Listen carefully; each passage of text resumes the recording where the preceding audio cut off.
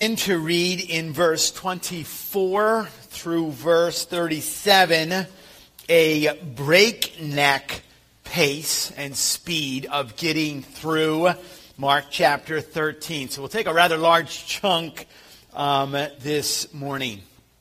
What a beautiful, beautiful day it is this morning. We are blessed. I love that song. I trust that the Lord Jesus Christ rules and reigns in your heart. And that because of that, you can say, regardless of the difficult circumstances, that it is well with my soul. Let me always remind you and invite you that if you do not know the Lord Jesus Christ as personal Lord and Savior, make sure you speak with me. Pull one of the elders, one of the pastors aside, anyone up here leading worship.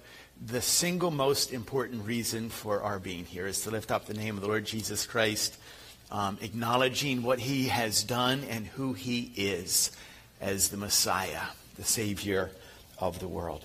I'd like to read our text first this morning, and then we'll pray, and then we'll kind of dive into it. So let me direct your attention. Mark chapter 13 will begin in verse 24. I was reminded this week, the only part of a pastor's message that is ever perfect is the time that he gets to read Scripture. And so it is a great privilege to read the words of the Lord Jesus Christ as part of the Olivet Discourse. It says this: "But in those days after that tribulation, the sun will be darkened, and the moon will not give its light. The stars will be falling from heaven, and the powers in the heaven will be shaken. And then they will see the Son of Man coming in clouds with great power and glory. And then he will send out the angels and gather his elect from the four winds, from the four ends of the earth to the ends of heaven. From the fig tree, learn its lesson. As soon as its branch becomes tender and puts out its leaves, you know that summer is near. So also when you see these things taking place, you know that he is near, at the very gates. Truly, I say to you that this generation will not pass away until all of these things take place. Heaven and earth will pass away, but my words will not pass away. But concerning that day or that hour, no one knows, not even the angels in heaven, nor the Son, but only the Father. Be on guard. Keep awake. For you do not know when the time will come. It is like a man going on a journey when he leaves home and he puts his servants in charge, each with his work, and commands the doorkeeper to stay awake. Therefore, stay awake. For you do not know when the master of the house will come, in the evening or at midnight or when the rooster crows or in the morning, lest he come suddenly and finds you asleep.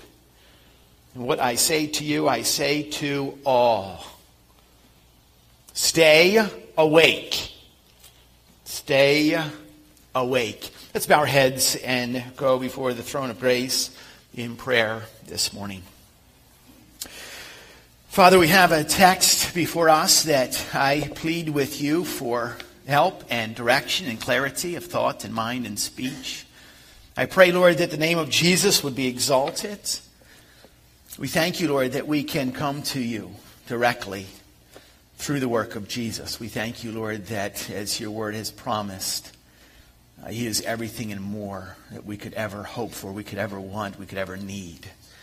We thank you, Lord, that he is the bread of life, the everlasting water. He is the beginning and the end, the Alpha and Omega, the author and the finisher, the great I am. As we have our heads bowed now before you, we ask that you would speak to us through your word. Lord, we live in a day and a time where there seems to be trouble all around, and yet it is nothing in comparison to what will come. Help us, Lord, to be ready and watchful, to be alert, to stay awake. Help us, Lord, to be clear communicators of the good news. We thank you, Lord. I thank you for every person that is here, regardless of the circumstances that they have come, if this is the very first time, or they've been here for many, many years. I just pray, Lord, that we would hear from you and that we'd leave knowing that you've directed us to be faithful to the task, to keep our hands to the plow, to keep our eyes on you. Father, I just pray that you would be glorified.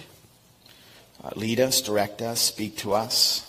We ask this in the strong and powerful name of our Savior, the Messiah, Jesus. Amen and amen. In my family, there were 4 children growing up. I am the third, or as I often refer to myself, as the forgotten child. Usually number 3 of 4. But it's interesting, and I remember this so clearly, when Dad and Mom would leave the house when we were getting a little bit older, they would leave our oldest sister, her name was Trish, typical older child, first child in every way. When my mom and dad left the house, she immediately reminded us that she was not in charge. She would use the term in control the entire time. We could not refer to her by her first name, Trish. She must always be referred to as Miss Beth Ann Love, was the term that she chose for herself. I think she aspired at one day to be a school teacher, and so she chose her name. And so we had to refer to our older sister as Miss Beth Ann Love, which is kind of awkward in many ways, knowing that she's in control of the entire situation of everyone.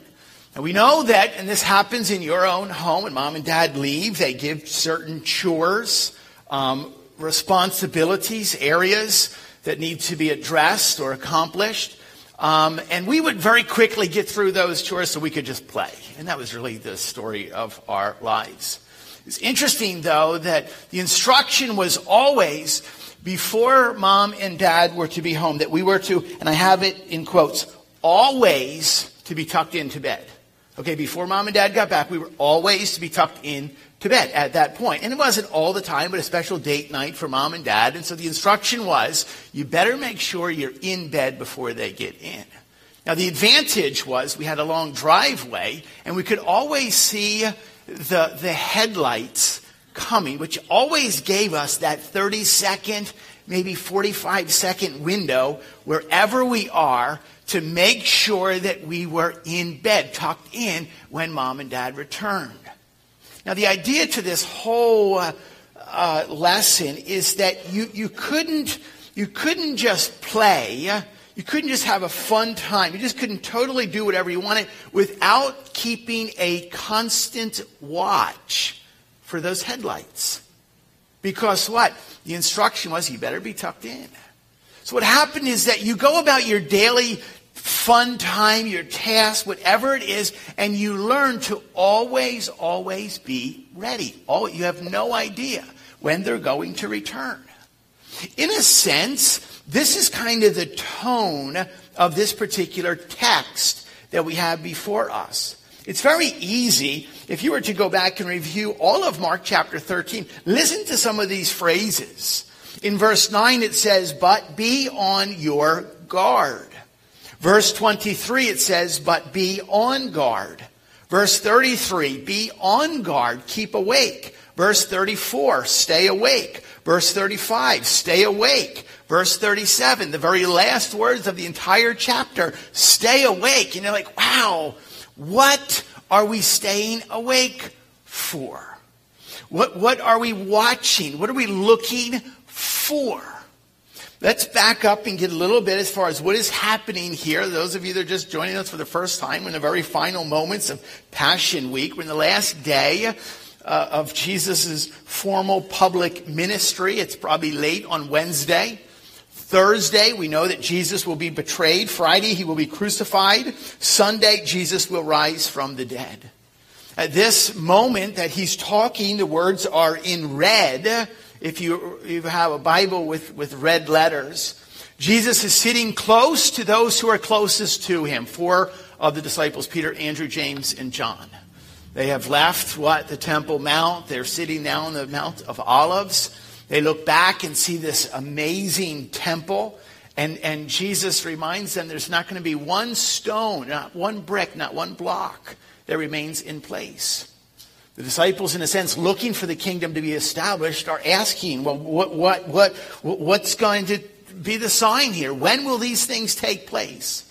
And so the entire 32 verses of Mark chapter 13 is, in a sense, a response to these questions, talking about the fact that this is history to come. This is predictive.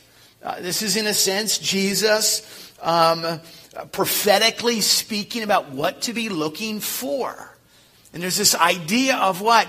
A picture of a woman, a mother in labor or about to give birth, where there's birth pains or birth pangs, that as the time nears, the contractions become faster and they become more intense. Guys are just kind of like squishing their noses up at that very thought. We can't fully understand it, but that's the image of what is coming with this particular increasing pain and more difficult time. The instruction was what? Be wise, be watchful, be witnesses. We saw that in the early parts. Last week we talked about this horrific event, the abomination of desolation, the Antichrist standing where he ought not stand. And it talks about not just tribulation, this word thlipsis, but great tribulation. The last 3.5 years that are even more intense. We talk about, in a sense, hell is just opened up. Satan and the demons just wreak havoc. And we saw about a horrible, horrifying death and drought and famine and earthquakes and hailstones, persecutions. The sun, the moon, the stars go dark. All hell breaks loose that leads up to this moment that we see in verses 24 through verse 31. My first point I want to give to you this morning is this. We need to be ready for the harvest of souls. Number one, we need to be ready for the harvest of souls. Listen to this. It says in verse 26, in those days after the tribulation. So where are we prophetically? Following at the end of, it says that they will see the Son of Man coming in clouds with great power and glory. Unprecedented, unseen up to this moment. And he will send out the angels and he will gather his elect from the four winds, from the four ends of the earth to the ends of heaven. And we know that Mark 13 is written as a correlating text to Matthew chapter 24. And it says immediately after the tribulation of those days. I think it's important to understand it cannot be speaking of any other distress from any other time. We know the temple has already been destroyed in AD 70, but it's not speaking about that. This is because the end time follows. Now there's this day of the Lord that you will hear of repeatedly in Scripture. If you go back to the Old Testament, I'm actually going to give you some texts and read these for you. You can write them down and you can read them on your own later on. But it's important to understand that there's literally going to come a time of what we call cosmic chaos, a time of celestial phenomena that has never been seen or known. The language and the imagery that comes from the Old Testament descriptions of this day of the Lord, there are many, many verses that describe this holocaust of wicked behavior. And it is under the strong, heavy hand of God's judgments. A message that, we hear about a God of grace, and he is a God of grace, and a God of mercy, and a God of unconditional love. And they are all true. But there's a moment, in a sense, where God stays his hands of mercy, and he unleashes or releases his wrath. As Ed was singing for us earlier from John chapter 3 and verses 16 and 17, that it's going to be one of two places that your soul will spend all of eternity in. Heaven, a literal heaven, or a literal hell. In a sense, it's this day of the Lord that we begin to see a glimpse, perhaps, of what this hell is like. Isaiah chapter 24, verses 1 and 3 says, the Lord lays the earth waste. Wait a minute, the same earth that he spoke into creation, all of the beauty. We live in an amazingly beautiful place. God spoke it into existence. Ex nihilo, out of nothing. And yet it actually says in Isaiah chapter 24, speaking what? Of this moment that the Lord what? Will empty the earth. Devastates it, distorts its surface, and scatters its inhabitants. The earth will be completely laid waste, completely despoiled, for the Lord has spoken this word. Isaiah chapter 34 says, draw near, O nations, to hear and listen, O peoples. Let the earth and all it contains hear, and the world and all that springs from it. For the Lord's indignation or anger is against all the nations. His wrath against all his enemies. He has utterly destroyed them and given them over to slaughter. What a cheerful message to greet us on a Sunday morning. No, I'm sorry. This is the truth of God's word.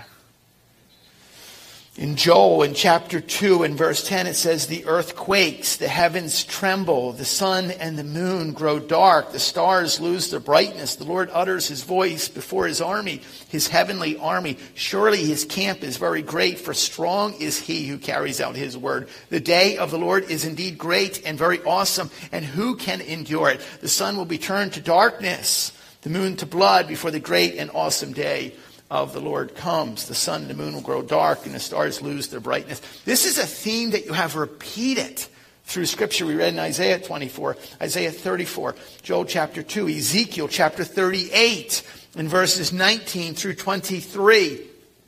In my zeal, in my blazing wrath, I declare that on that day there will surely be a great earthquake in the land of Israel. The fish of the sea, the birds of the heaven, the beasts of the field, all the creeping things that creep on the earth, all the men on the earth, on the face of the earth, will shake in my presence. There's a day coming that is described with this type of words and language.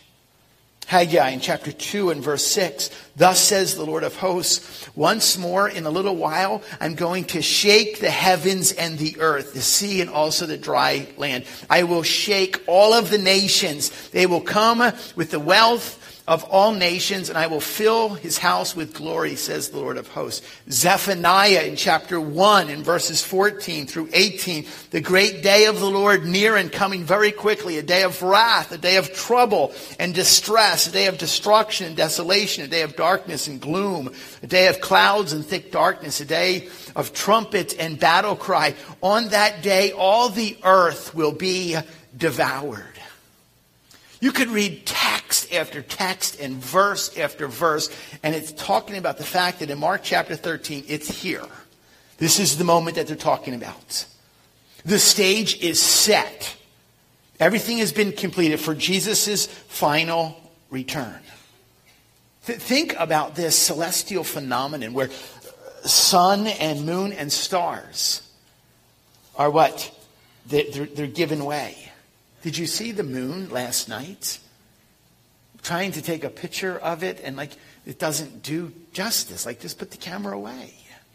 Put the phone away.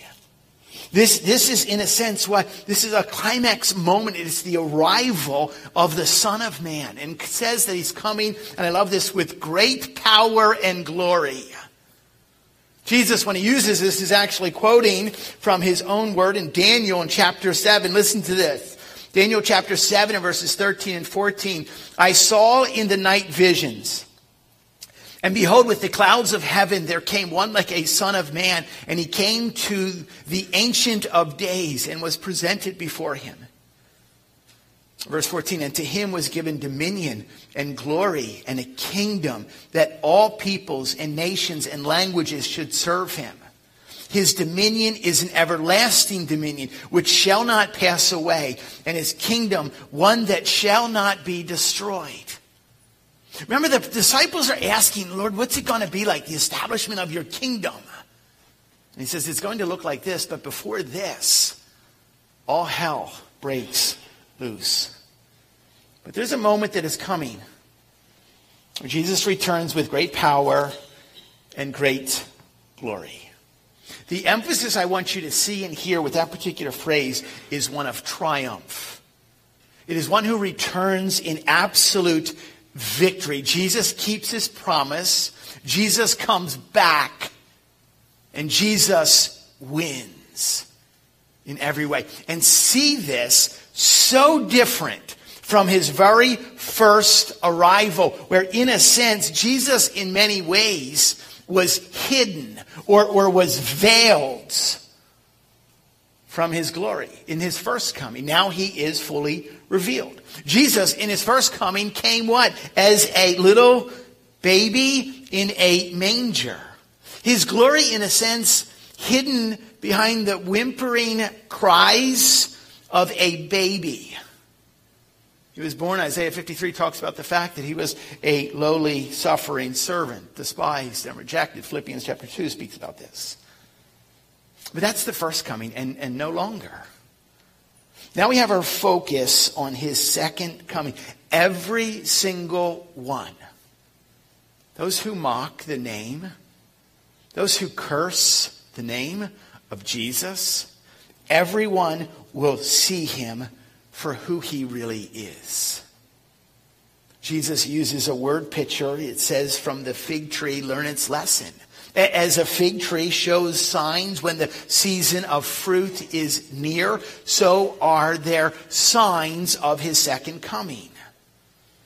Jesus always has one concern. It always has been and always will be the souls of mankind. We see this all the way through the theme of the Gospel of Mark, where Jesus is coming to gather together his own people. It says in his word in verse 27, to gather his elect.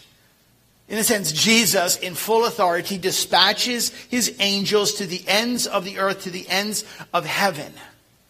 Now, if you recall, it has been from the very, very beginning all about what? The souls of mankind being in fellowship and relationship with God. That was the intention of creation. The Garden of Eden, imperfect harmony. A close intimacy, a communion between man and God. And yet we know because of the fall in Genesis chapter 3 that everything in that rebellion has collapsed and brought us to the state that we're in today. But what is the gospel end like in the book of Revelation? Yet Revelation that we read the other week that talks about what destruction after destruction, and we talk about what seals being opened and trumpets and bowls of judgment. And yet how does the book of Revelation end? It ends with what? The souls of mankind. Those who have been called, those who are elect, those who have received, those who have accepted and acknowledged the Lord Jesus Christ, they are once again in perfect communion. And Revelation chapter 21 and 22 ends with a perfect description of what heaven's going to be like. And so what was in Genesis chapter 1 in the Garden of Eden, we see all the way through mankind, in a sense, just given the free rein to cause the destruction that we see all around us, the disaster. And yet what it culminates in Revelation chapter 21 and 22, where there's this intimacy. And so Jesus, in his entire message, never misses a glimpse to be concerned about the souls. I will oftentimes refer to what? The only thing that lives and endures forever. The Word of God, we just read that. And the souls of mankind. And so I present to you this morning, as we, in a sense, look forward to this great harvest, how important are the souls of mankind, the souls of others, to you? The way that you really examine and begin to answer that question is to look at your Google Calendar. Look at your little daytime or whatever system you use. And we all use a system. We have to go certain places and meet with certain people and accomplish certain things and sit through or work or earn or play. Look at your checkbook or your bank statement or your balance, and you begin to see the priorities on where is the priority of your life being invested into the lives of the souls of mankind versus our own hobbies and careers and our own accomplishments and our own reputation and our own toys and our house and the emphasis that we place in our home or our tinkering with our projects. If you begin to really measure the moments of the week, how many of those moments are not focused on what you want, but focusing on what? Ministering to the souls of mankind. Every single person that you know will spend eternity in one of two places. You have repeatedly heard the message of the good news of Jesus Christ. Letitia talked about that today. She said she can't wait to go to Guatemala to share the good news. I love that testimony. We constantly hear that. And yet it seems like the souls of mankind, and God is preparing this harvest of souls. And yet oftentimes it's like number 8 or 9 or 10 on our list behind what we think is important. Secondly, we also are to be ready for the King to return. It says this in verse 32, but concerning that day or that hour, because we're all inquisitive, we're all inquiring. When do you think we'll see the headlights coming up the driveway? Do you have any idea? 9:30? But concerning that day or that hour, no one knows, not even the angels in heaven or the Son, but only the Father. Be on guard and keep awake, for you don't know when the time is come. Jesus, the master communicator, we know that. He is the ultimate teacher. He paints a picture for every single one of us we can very easily understand. Here's the picture that Jesus uses. He says there's a man who leaves his home and he goes on a journey, and he leaves his servants in charge. Each of his servants has his own work and, in a sense, has his own commands. A picture we can all easily identify with. You're like, wait a minute, Pastor. We don't have any servants in our house. Well, that would be correct. Most of you probably do not have servants, but I can probably tell you that most of you have a boss. I hate to disappoint you, but in this story, you're the servant. You're not the master of the house. There's a big difference here. That's the picture in a sense. Think about it. The house that we have been left in charge of as his servants, the house that we have been left in charge of is not our house. But it's his house. Consider, in a sense, the local church. Consider this church, Big Woods Bible Church. It is not my church. It is not even our church. But this house of God, this body of believers, is his house. Oftentimes, when problems occur within the context of the local church, it comes because people either have forgotten or they are presently forgetting one of the biggest and most important rules. That people have problems in churches because you think it's your church, that you own your church. This is my church. And that's like rule number 1 that we've got to begin to understand here. We all get to live and get to serve. Every single one of us have a responsibility in the Master's house. 3 things in closing I want to give you when it comes to this idea. Understand, first and foremost, everyone has an appointed task. Every single person that is sitting here right now, every single person has an appointed task. It says what in verse 34? Each with his work and commands. Each with his own work and commands. And it talks about the doorkeeper, which implies, in a sense, there's one at the door, there's one at the gate, which means there's probably 2 or 3 in the kitchen, right? It implies that there's probably 4 that are working in the stable. It implies that there's probably 6 working out in the fields. Or we could translate that and say what? There's probably a couple that are in the coffee bar serving coffee, and there's a couple at the greeters table, and there's a couple that are at the front door greeting people today. There's usually one driving the van, and there's a whole bunch of people that are working in the nursery or teaching Sunday school or what will be here for the VBS meeting later on this morning. It talks about every single one of us has a task. Only when the individual understands their task and the role that they have been given does the house run smoothly. Understand that Ephesians 4 talks about that. Romans 12 talks about that. 1 Corinthians chapter 12 talks about that. It talks about the fact that there's what? Diversity, but there's a need for unity. There's different moving parts of the body, but we all function together as one. Every one of us is to work with a willingness and an attitude and an expectation that what? On any given moment, the owner of the house will return. Every one of us has an appointed task. Therefore, you need to understand or ask. It's not a difficult thing to so what is my task? Talk to someone. What are you good at? What do you like to do? What are you good at doing? Other people very clearly and quickly steer you and position you in a place to use the gifts God has given for His glory.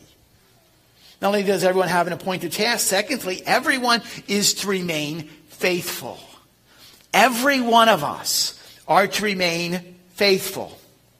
I read recently of a really great and a simple question that we need to ask ourselves. And I would even suggest that we ask ourselves this question regularly. It goes something like this. Ask yourselves, how would you spend tomorrow? Tomorrow would be Monday, the day after Sunday. Tomorrow would be July the 10th, 2070. How would you spend tomorrow if you knew that Jesus was going to return in the evening? Ever given that thought? The great English preacher John Wesley was once asked that question. He was asked that question as he literally made his way from one preaching engagement to another. They asked him the question, how would you spend tomorrow? And he took out his diary. And in his diary, he had a list of engagements of where he was supposed to be to the next day. And his response was this: these are the things that I would do tomorrow if I knew that the Lord was returning then. Do you function in a sense like that? Absolutely unashamed. Absolutely focused with a clear goal that what? There are souls at stake. And the king, the master of the home, is going to return. In a sense, just like Wesley responds, that is the way that Jesus challenges each one of us to live. Faithful to the task, knowing what? The fact, finally, that no one but God the Father knows when Jesus will return. No one. Concerning that day or that hour, no one knows, not even the angels in heaven. Wait a minute. The angels, they hang with God. Or how about this? Nor the Son, but only the Father. Now, how we with finite minds begin to address the Trinity, that God is three in one, completely separate yet completely single.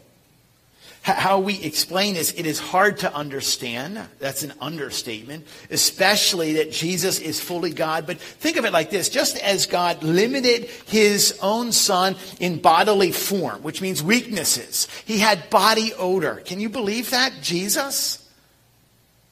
That in a sense that Jesus was limited by way of His own death. Philippians chapter 2, our Heavenly Father also kept certain things from Jesus. I like the way, and I conclude with a quote from Alistair Begg, makes some very important practical observations from this text. He says, to be ignorant of the exact time and date of Jesus' return is to be in very good company. And I like that. I like the fact that we do not know, so we are to be busy.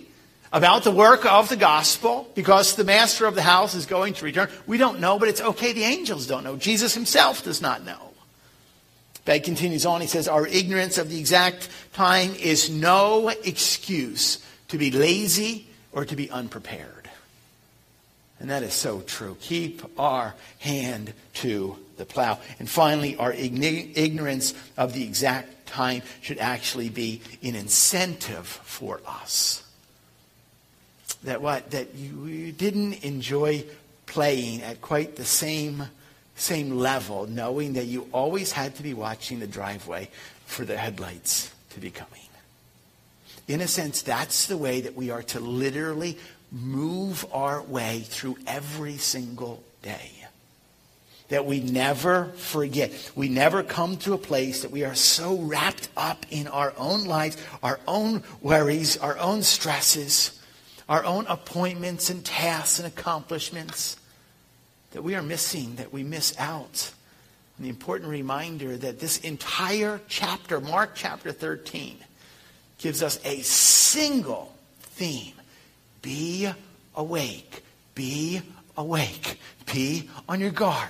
Be ready. So that when Christ returns, he returns finding us faithful and obedient servants and followers of Jesus. Father, we love you and we thank you for this reminder. We know, Lord, that there's no doubt signs and troubles to come. But we, Lord, also are mindful of the fact that just as you have a concern for souls of others, that we are to have a concern. Father, I would ask that you would give us the strength to be faithful and to stay awake and alert, not to be lulled asleep by the doldrums that this world has to offer. Father, we love you and we thank you, Lord, that you have a perfect plan. Help us, Lord, to live with a healthy fear of you. Not terrifying in the sense of being afraid of who you are, but seeing you, Lord, with a sense of awe, a reverential awe to your power and your glory and your might. Help us, Lord, to be submissive to your authority and to live accordingly. We ask this in Jesus' name.